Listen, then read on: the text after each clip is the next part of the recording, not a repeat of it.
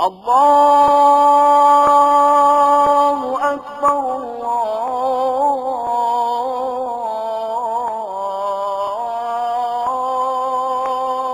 أكبر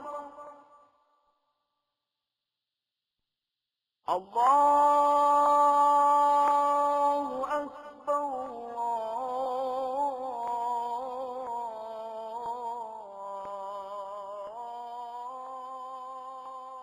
This Eid goes down in history as a very special one.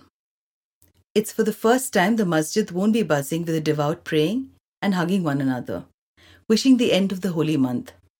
There'll also not be guests at home coming, no greetings in person, no community biryani, the biryani that I always wait for. And in all of this, I feel so sad recalling the Eid that used to be, the Eid of my childhood. Yes, I know all of you have fasted for 1 month, and all your life you've just waited for this day. It's the biggest festival. You've enjoyed iftar parties, planned the outfit, and as a non-Muslim, I have watched Muslim families in my neighborhood. They all came from partitioned India, and a part of them always stayed back. They were still holding on to their roots of the Urdu newspaper and all the clothing. They were dressed in new, beautiful Pathani suits and in beautiful sharara, saris, shalwar kameez, some in velvet, some in silk, some in cotton, but they were all planned in advance. But this time it's going to be different.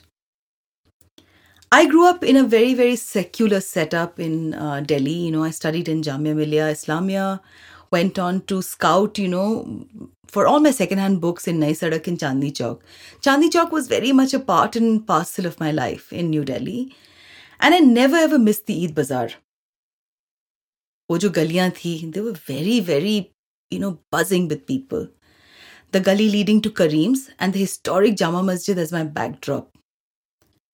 I was always transported into a Muzaffar Ali film, where the lanes are poetic and the muse is the quiet aura of a culture steeped in art and beauty. That is the Eid that I remember. This time the lanes will not be filled with visitors, all hungry, all wanting a slice of the festivities of Eid. This time Eid is really going to be different. I remember the lights that glowed in the lanes of Delhi 6, Delhi 6 as they said, that turns the space into a nostalgia of Mirza Ghalib, Faiz and Farida Khanum. Is bar everything will be quiet. The sevaiya for sheer is sold in kilos there. The rickshaws that ply with a mindfulness to not hurt the bonhomie will have empty roads.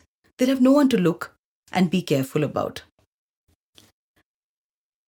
I remember standing and soaking in as the muezzin gave the clarion call.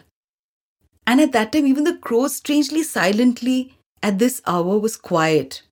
They perched themselves on the overhanging wires of this historical city of Delhi.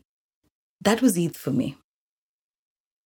I used to meet eyes with the surma-filled, handsome Muslim men and the henna-coloured bangle hands of women haggling for the price of sevaiya. Behind the burqa is a pair of surma smiling eyes, and I smile back with my eagerness. I'm dying to practice my Urdu and I want to say my salam in Urdu. Because you know what? I don't know, strangely I want to hold on to a slice of my life that I feel I've left behind. But it is so strange, it just gnaws back with its resilience even if I resist. This Eid is different. Like I said, the historic Jama Masjid will do the evening prayer ending the holy fasting month, but there won't be people in ibadat, bowing to the divinity above.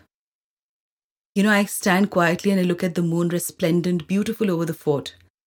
The remnants of it, but it looks really sad. And उसके साथ में कश्मीरी वाजवान का दुकान है. The Kashmiri Wazwan restaurant opposite Jama Masjid that serves bread with your Kashmiri tea. It just lies desolate, with the waiters and owners all waiting to restart normal life again.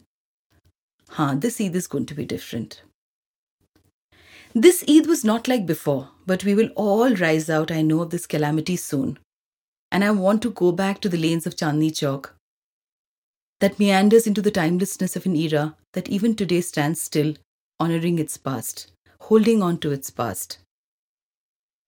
Yes, the British has divided India, based on our religion.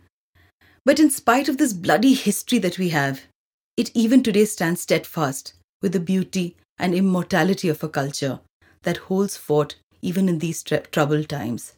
Yes, this Eid is going to be different. And Eid Mubarak to all of you.